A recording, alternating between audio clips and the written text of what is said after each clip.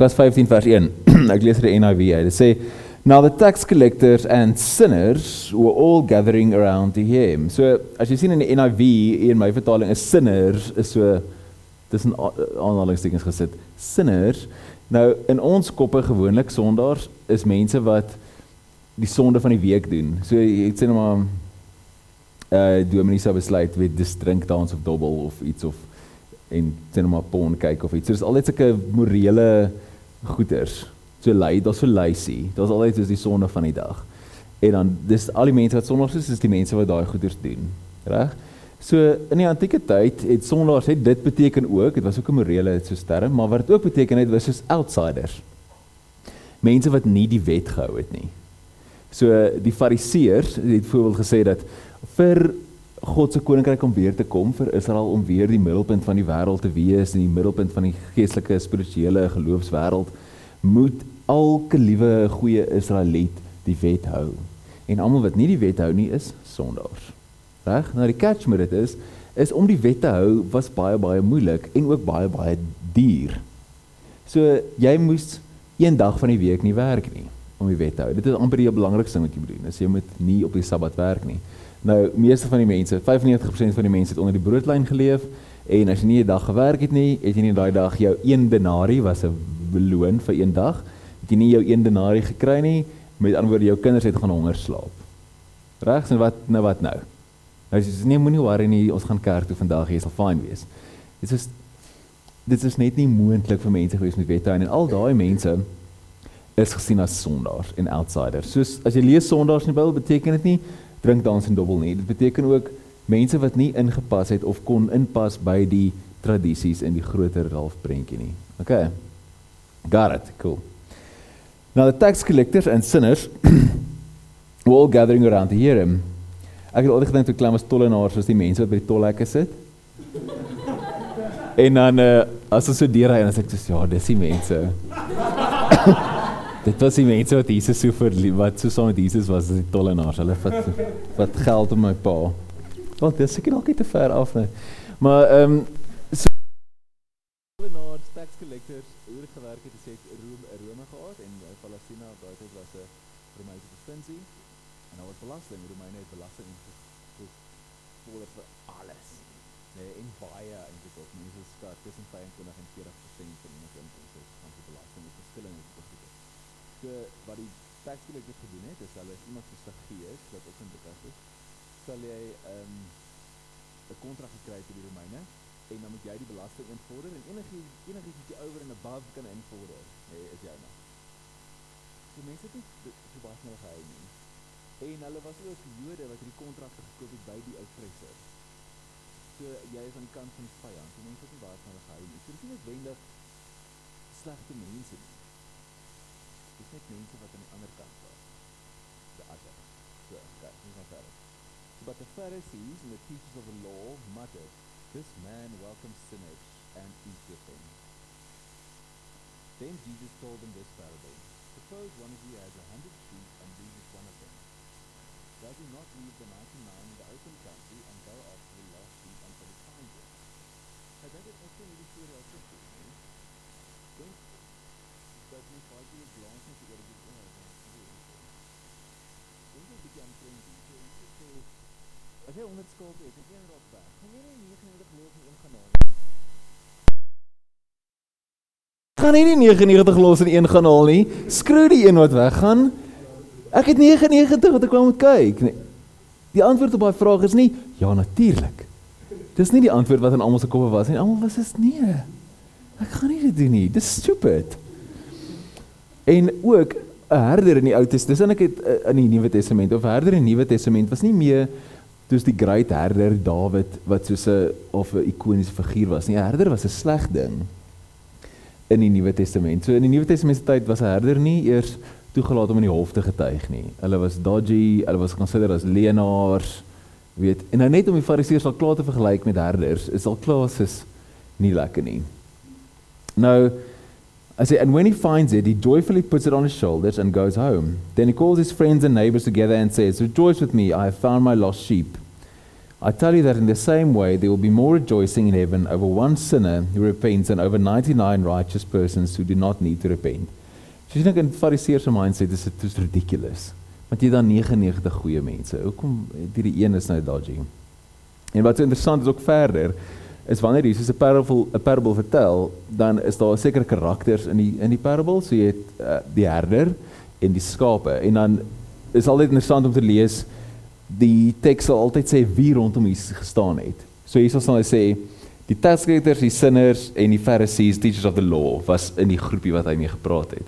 So as jy dan die parable vat, die gelykenis, dan sê jy, okay, daar's 'n herder en daar's skape. So wie is die skape, wie is die goeie skape, wie is die slegte skape, wie wegskaap, wie is die herder? Dan sê jy, okay, die goeie skape sê nou maar die Fariseërs, of mense wat gered is, en die slegte skape sê nou maar die sondaars, en nou met die Fariseërs sing en bly wees oor die sondaar wat teruggekom het, wat so 'n bietjie sketchy is. Maar wie is die herder?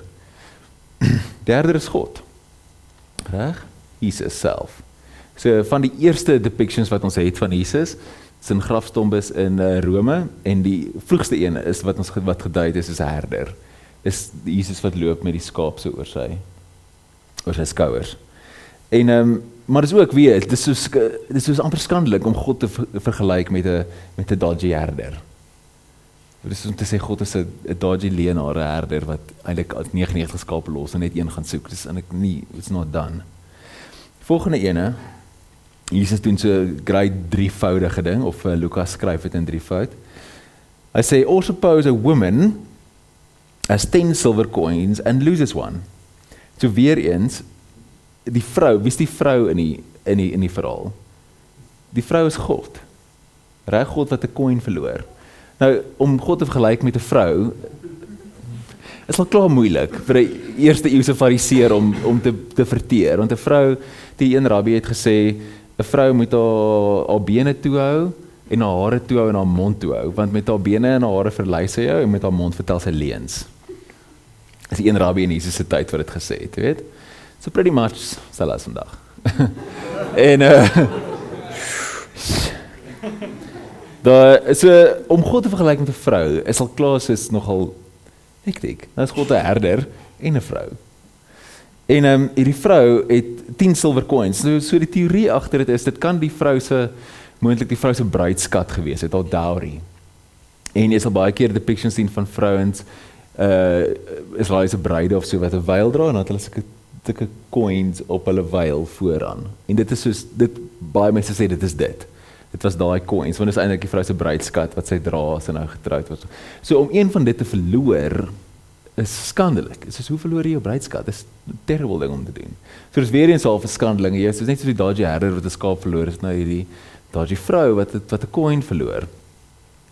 En dan sê dit, does she not light a lamp, sweep the house and search carefully until she finds it. And when she finds it, she calls her friends and neighbors together and says, "Rejoice with me, I found my lost coin." Dit is nee, sy gaan nie dit doen nie. Sy gaan van niemand sê sy het die ding verloor nie. Sy gaan, as sy hom kry, net sê dankie, sê dankie Jesus, dankie, dankie Here, ek het dit nie, iemand het agtergekom hoe dodgy ek is dat ek my bruidskat verloor het nie. Jy hou dit net geheim en jy berg hom terug of steek hom weer terug in die klei, so wat kal, en dis fyn. So nee, sy sal nie dit doen nie. And says, "Rejoice with me, I found my lost coin. In the same way, I tell you, there's rejoicing in the presence of the angels of the Lord over one sinner who repents." En dan die laaste storie is as ek een van die grootste stories wat ek het al soveel 100 keer oor geteach, maar so great, is die storie van die verlore seun. Nou, die wêreld, dis kom net in Lukas voor, en jy kan seker omtrent enige persoon, ten minste in die westerse wêreld, vra The Parable of the Lost Son, en amper almal sal dit ken, of jy nou Christen is of nie. Dis so 'n iconic storie van die seun wat terugkom huis toe. So, ek weet nie vanaand soveel detail deur dit gaan nie, maar net so 'n paar staf uitlig. So ek seker almal ken die storie. Reg? Ken iemand nie die storie nie? Seun gaan weg, vat sy pa se geld, sê vir sy pa is eintlik dood vir my, gaan weg, hoereer dit uit volgens sy broer en kom terug. Nou wat so mooi is, ek kan net die einde van die storie eintlik aan julle touch, is die seun, so hierdie is 'n klassiek Hebreëse tipe storie wat vir ouers vertel is om te verduidelik wat doen jy met 'n slegte kind. Reg? So of 'n kinders vertel is ook wat om vir jou te verduidelik wat gaan met jou gebeur as jy nie 'n goeie Jood is nie of 'n goeie kind is nie. So daar was baie sulke tipe stories in die antieke tyd en dit het gewoonlik geëindig by waar die slegte persoon tot sy verdiende loon kry. En dan eindig die storie daar. So hierdie storie sou geëindig het in 'n goeie Hebreëse storie sou geëindig het waar die kind sit by die varke en die varke se kos sou eet, maar hy kan nie. As die storie daar geëindig het en dan sou dit gesê het, ja, jy sien, daarom moet jy 'n goeie seun wees, anders gaan jy ook tussen die varke eindig. Maar Jesus se storie gaan nog verder en word dan skandelik eintlik van hoe hierdie pa die kind dan terug verwelkom wat enige goeie Joodse pa nie sou doen nie. Enige goeie Joodse pa sou die kind geslaan het, jy mag ten regte om geslaan het, homself doodgemaak het as hy so iets aan jou gedoen het. En nog die cheek te probeer hê om terug te kom en al sulke goeie. So dis eintlik skandelik dat hierdie pa hierdie kind terugvat die hele tyd. So hierdie verhaal in van die ouer vertaling sal sê dis nie the parable of the lost son of the prodigal son nie, dis the prodigal God. Prodigal, die woord beteken extravagantly wasteful. Soos die mors. En in hierdie storie wat so beautiful is dat God, die Vader, is morsig met sy genade. Is dat hy is wasteful ten koste van sy eie eer. Mors hy sy genade op hierdie kind uit. En dis wat hierdie storie so amazing maak. So ek kan net die einde lees. Dit sê so he got up, van vers 20 af, it say, so he got up and went to his father. But while he was still a long way off, his father saw him and was filled with compassion for him. He ran to his son, threw his arms around him, and kissed him. The son said to him, Father, I have sinned against heaven and against you. I am no longer worthy to be called your son. But the father said to his servants, Quick, bring the best robe and put it on him. Put a ring on his finger and sandals on his feet. Bring the fattened calf and kill it. Let's have a feast and celebrate. For the son of mine was dead and is alive again. He was lost and is found. So they began to celebrate. So daar's baie nice stukkie teks. Die pa aan die begin sê dit, while he was still a long way off, the father saw him. So as jy nou net drink die prentjie, in jou kop is so, sien maar so Karoo plaas of so in die plaashuis en die pa. Nou as jy iemand in die verte sien aankom, nê, dan dis nie die deurklokkie het gelei en of die slaaf het vir die pa kom roep en gesê hoor jou seun is hier nie. Die key van die teks is die pa het hom gesien. Soos in die verte. So met ander woorde, die ou moes elke dag staan en kyk. En daar staan op die stoep, kan jy imagine daai Karoo plaas met daai groot stoepe met die bokkoppe wat so hang. Hoe sit die oom so elke dag met sy koffie en sy pyp en dan dink kyk hy so in die verte, dalk vandag kom my seun terug. Dalk kom hy. En eventually, so die pa moes elke dag staan en kyk het. En hoe mooi is dit? Dat hy weet jy hom sien en dan hardloop hy na hom toe. So enige goeie Jood, ouer as 13, wat 'n man is, hardloop nie. It's not done, slawe hardloop. Dis letterlik soos in die antieke tyd, het jy, hulle kon sien met jou gait, hoe jy jouself dra en hoe jy loop, en wat 'n status jy het. Soos edel mense, elite mense het stadig geloop, maar determined. Reg, vrouens het nog stadiger geloop. En slawe het gehardloop. So dis eintlik so super interessant dat hierdie man weer eens al sy eer by die deur uitgooi en hardloop na sy seun, want wat moet jy doen as jy antieke tyd? Jy moet jou klere dra. So net jy so lang jurk aan en nou moet jy hardloop. So enige girl wat jy weet wat is, jy moet hardloop al met 'n lang rok, wat moet jy doen? Nee, jy moet hom hike en hom hier in jou panty indruk of iets.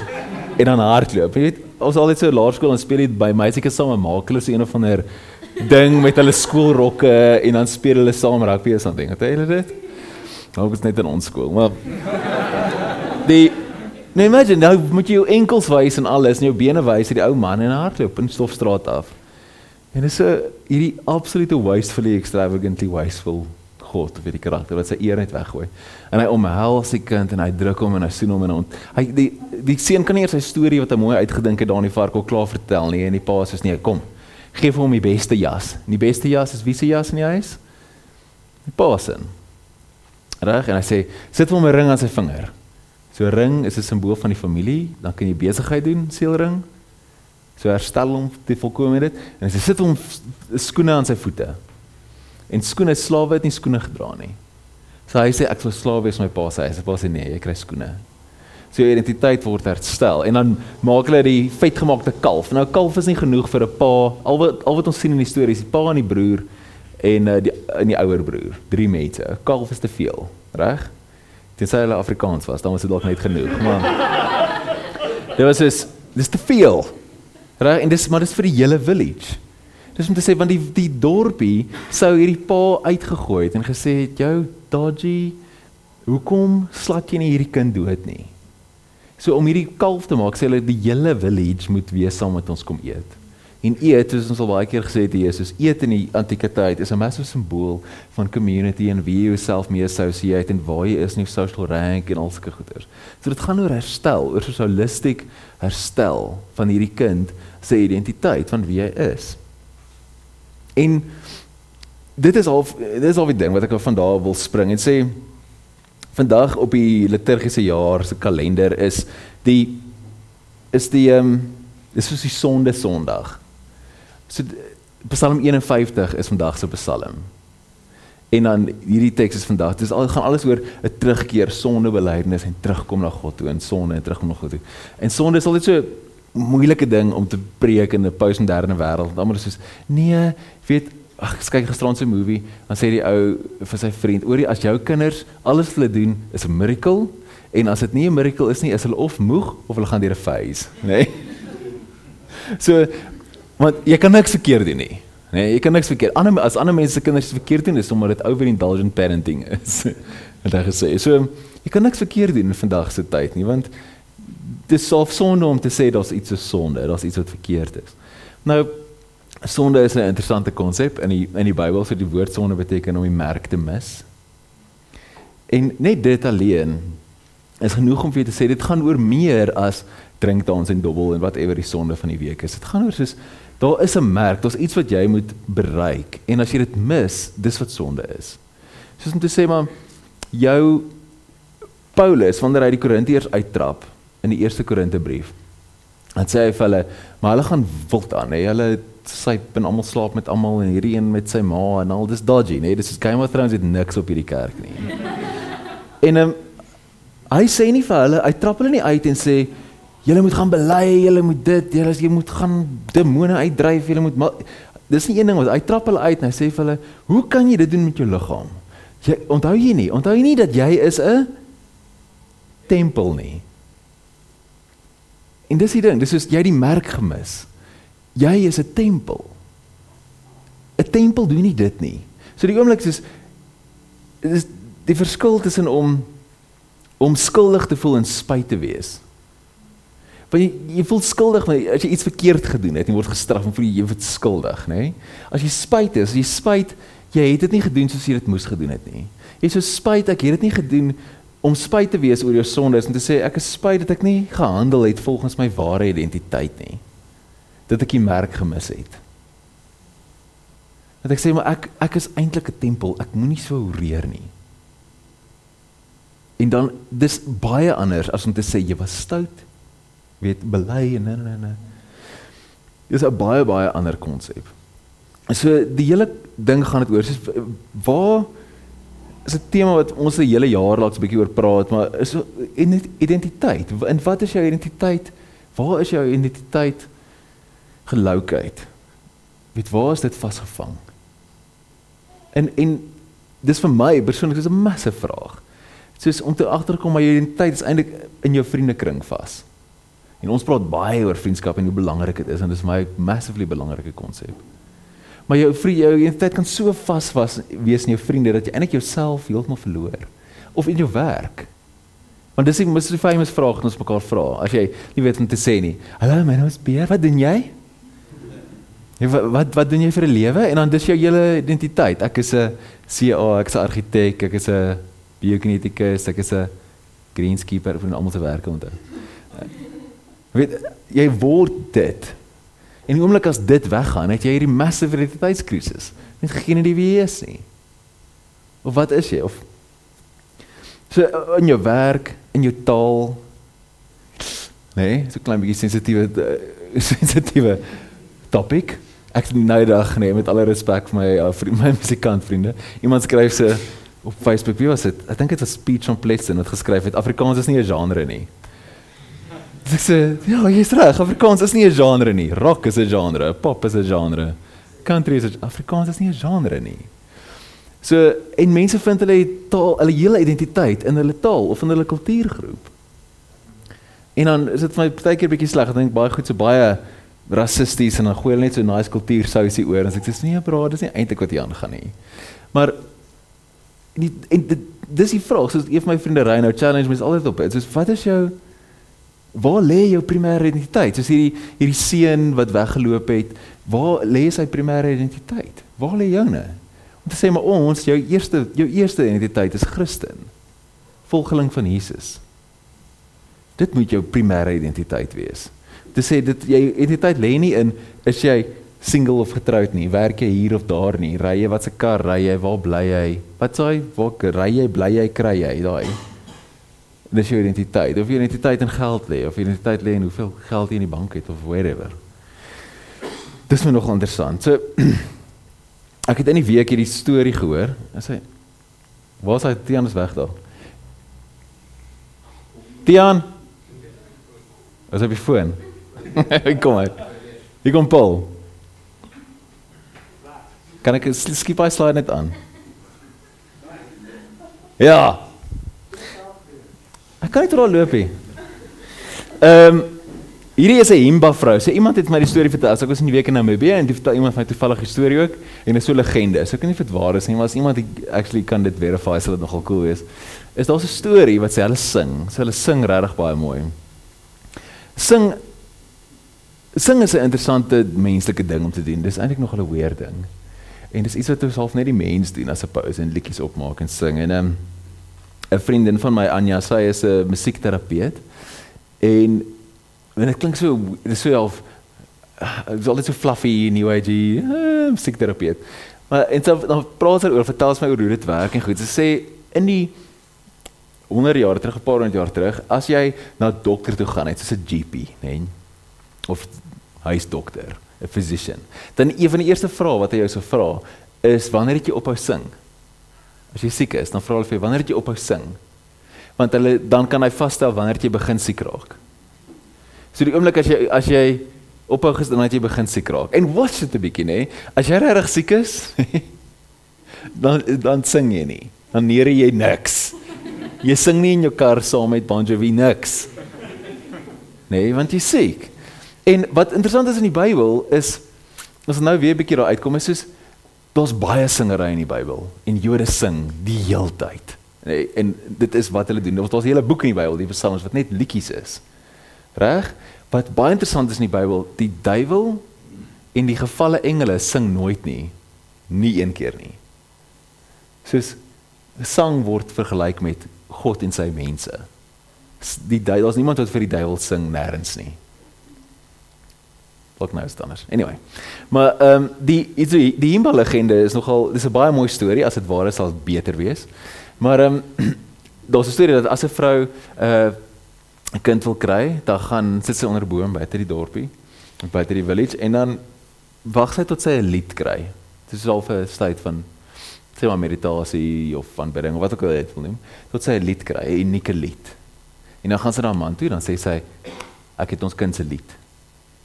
En dan begin hulle probeer vir 'n barbecue, of hulle maak 'n barbecue, wat ook al. En dan, wanneer die kind geband, en dan terwyl sy swanger is, dan loop sy heeltyd in hierdie lied sing. En die res van die village leer dan hierdie lied ook, wat hierdie kind se lied is, en die dag as die kind gebore word, dan is die res van die village daar, en hulle sing die kind se lied. En dan, deur die persoon se lewe, so almal in die village, het 'n lied, maar dis net joune, reg? En jy word dan jou eie lied geleer, deur jou ma, en oral in jou lewe, wanneer daar groot oomblikke is in jou lewe, soos by jou troue, of by wat ook al met jou gebeur, groot, great achievements en doen, dan kom die village saam en hulle sing vir jou lied. En dan die dag as jy doodgaan, dan by jou begrafenis, dan is dit die laaste keer dat hulle dan jou lied sing. En dan gaan jy nou aan. En dit is so beautiful, maar die mooiste ding is dat as jy regtig droog gemaak het en jy het gesondig, dan het die village, dan vat hulle jou en sit jou in die middel neer, en almal kom staan rondom jou, en dan wat doen hulle? Dan sing vir jou lied. En ek goeie ouer, dit is die slegste straf ever. Nee. Dis soos om vir jou te sê, onthou wie jy is. Dit wat jy nou gedoen het, is nie wie jy is nie. En ons weet dit, dis wie jy is. En is daai reaffirmation van identiteit. En in die, hoe mooi sal dit nie wees, as dit, as prentjie vir wat kerk is. Om te sê, as iemand binne in die kerk Sondag, en jy sê, hoorie, maar jy mis jou merk. Dis nie wie jy is nie. Kom ons sing vir jou lied. Kom ons vertel jou wie jy is. Onthou jy nie, jy's 'n tempel nie. Eerder as om te sê, uit weg, ons wil niks met jou te doen nie, iets skandelik. Te sê, wie is jy? En dan, as jy, nou werk hy nie. Skiep jy nou spysbaar aan weer enetjie? Aslan, het jy al die stories gelees, die Narnia storie? Ja, natuurlijk het jy, maar jy vertel nie Marguerite. Marguerite gee, sy's 'n lektor. Sy's soos 'n lektor in Engels vir die universiteit. Sy het alles gelees. So. Sy het daarom my boek gekoop en is Afrikaans, dit is really cool. Maar die Narnia stories in die eerste boek, wat doen Aslan? Hy sing. Reg? Ja, hy sing. En hy sing creation into being. En dit is nou 'n mooi storie in Narnia, die leeu wat sing, maar dit kom eintlik, daar's gronde daarvoor, is in Joodse mysticism, die Genesis 1 is 'n poem. En ons baie mense wat sê, dis nie eintlik 'n poem, dis eintlik 'n lied.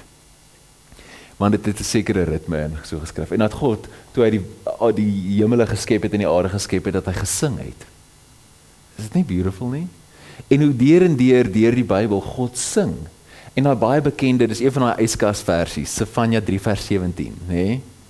God dans oor jou en hy's bly oor jou, verheug oor jou en hy sing 'n nuwe lied oor jou. Reg? Dis my yskas, altyd op mense se yskas. Dis val tannies, hulle like daai een. En dis so beautiful, dis 'n beautiful image van God wat sing. En dan om terug te kom, nou weet net terug te loop terug na die verlore seun. Nou werk hy. Verlore seun, hier is 'n painting, Tom Smith het eendag gewys, ons is die verlore dogter aan die een kant, aan die regterkant en aan die verlore seun aan hierdie kant. En om terug te kom na dit toe, is 'n groot deel van wat Jesus doen en wat hierdie stories oorgaan, is soos om jou terug te bring back into the fold. En wat so mooi is daarvan is, Jesus gaan vir die swart skaap. Dat hy die 99 los en vir die swart skaap gaan, dat die vrou die koin gaan soek, dat die man die sondaar terug verwelkom. En dis 'n massive ding om te verstaan. Ek dink dat God hou van sondaars. Dat die sondaars was altyd comfortable by Jesus. Dat hulle was heeltyd by hom. En al die stories wat jy kyk, dan sê hy eet saam met die prostituie en die tollenaars en saam met die outsiders en die mense wat moreel afvallig is en so. Hulle hou van Jesus. En in ons kop baie keer is dit so dat Jesus hou nie van sondaars nie. Dalk aan die begin is dit fyn, maar dan na rukkie moet jy nou jou sit by mekaar kry en dan jy kan nou nie meer. En om te sê maar as jy die swart skaap is, dit is nou 'n vreemde weird ding om te sê, maar as om te sê, as jy die swart skaap is, dan het jy 'n spesiale plek in Jesus se hart, want hy kom heeltyd na jou terug. En nou, hoor ek dan die Ria hier in my agterkop, wat sê, moet jy aanhou Sondag, sy quote dit altyd in Romeine, moet jy aanhou Sondag? Beslis nie. Nee, teks sê, beslis nie. Maar tog, as jy weer Sondag, dan vra jy weer om vergifnis, en dan is jy weer by die Here. En ons almal het daai ding, ek gaan nou, wat ek gaan daai teks lees, 1 Timoteus, ons skryf Paulus, ek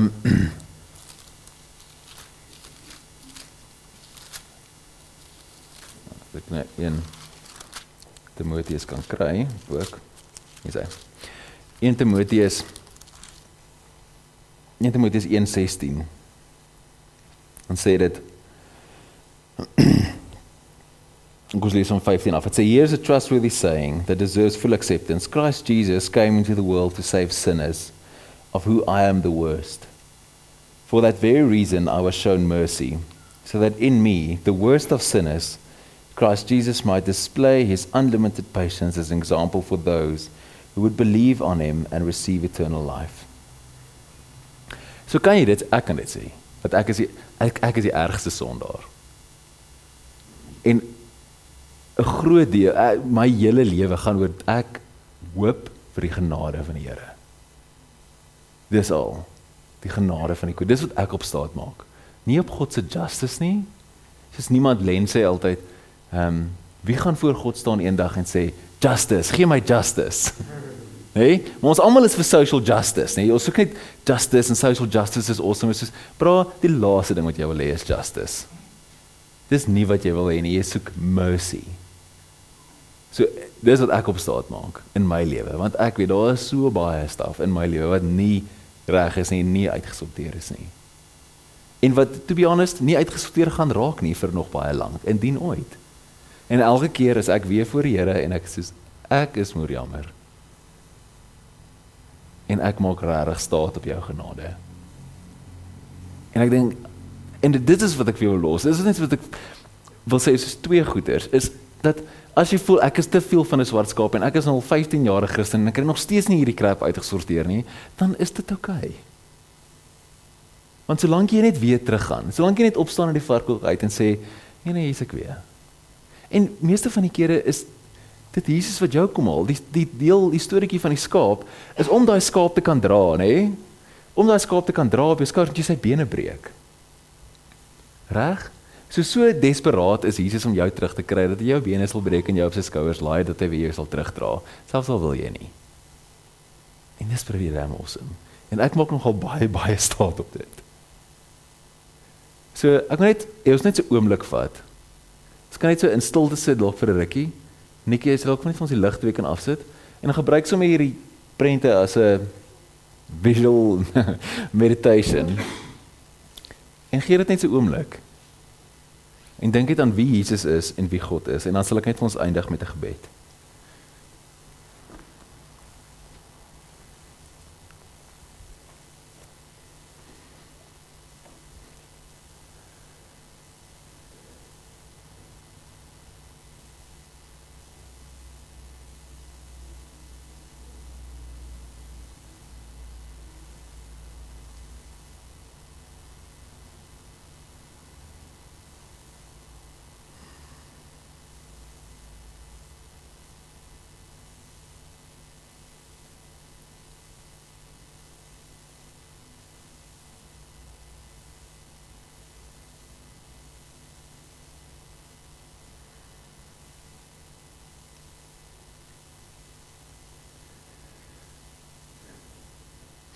Dankie Here Jesus dat ons kan weet dat U die goeie herder is, wat ons keer op keer kom haal, maak nie saak hoeveel keer ons val en wegdwaal nie.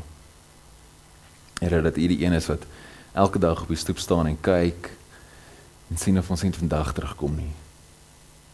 Here, dankie dat ons net elke keer met al ons mak en gemors en sonde en goed net weer voor U kan kom neerval en dat U ons sal optel en afstof. Here, ons bo alles maak staat op U genade. Dat U die een is wat red en wat skoonmaak en wat herstel. Help ons elkeen om te lewe volgens ons ware identiteit, as kinders van die lig, as kinders van God, as kinders van waarheid. En wanneer ons val, nie as nie wanneer, dat U ons sal herinner, dat ons mekaar sal herinner in liefde, dat dit is nie hoe mense maak, wat tempels is nie. En dankie vir U genade, en mag ons net soveel genade met mekaar hê. Ons loof U naam, Here Jesus. U is goed. Amen. Dankie julle. Ek kan nog iets gesê het en het ek vergeet. Sorry, ek was seker gejok het. My ma sê altyd as jy vergeet dan wou jy gejok het. Julle kan my boek koop, is daar, special price $150. En hey, awesome, lekker week. En as jy nie is en jy wil jou net SMS en e-mails en stuff kry, daar's kaartjies op jou agtertafels en daar by die koffie is ook sulke brein kaartjies.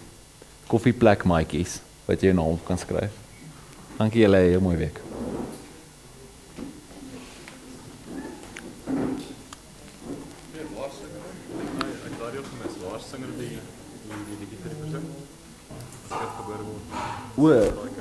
Die tribes en al. Ja, wat die mense sê dis 'n Himba tribe, is nou nie weer. Die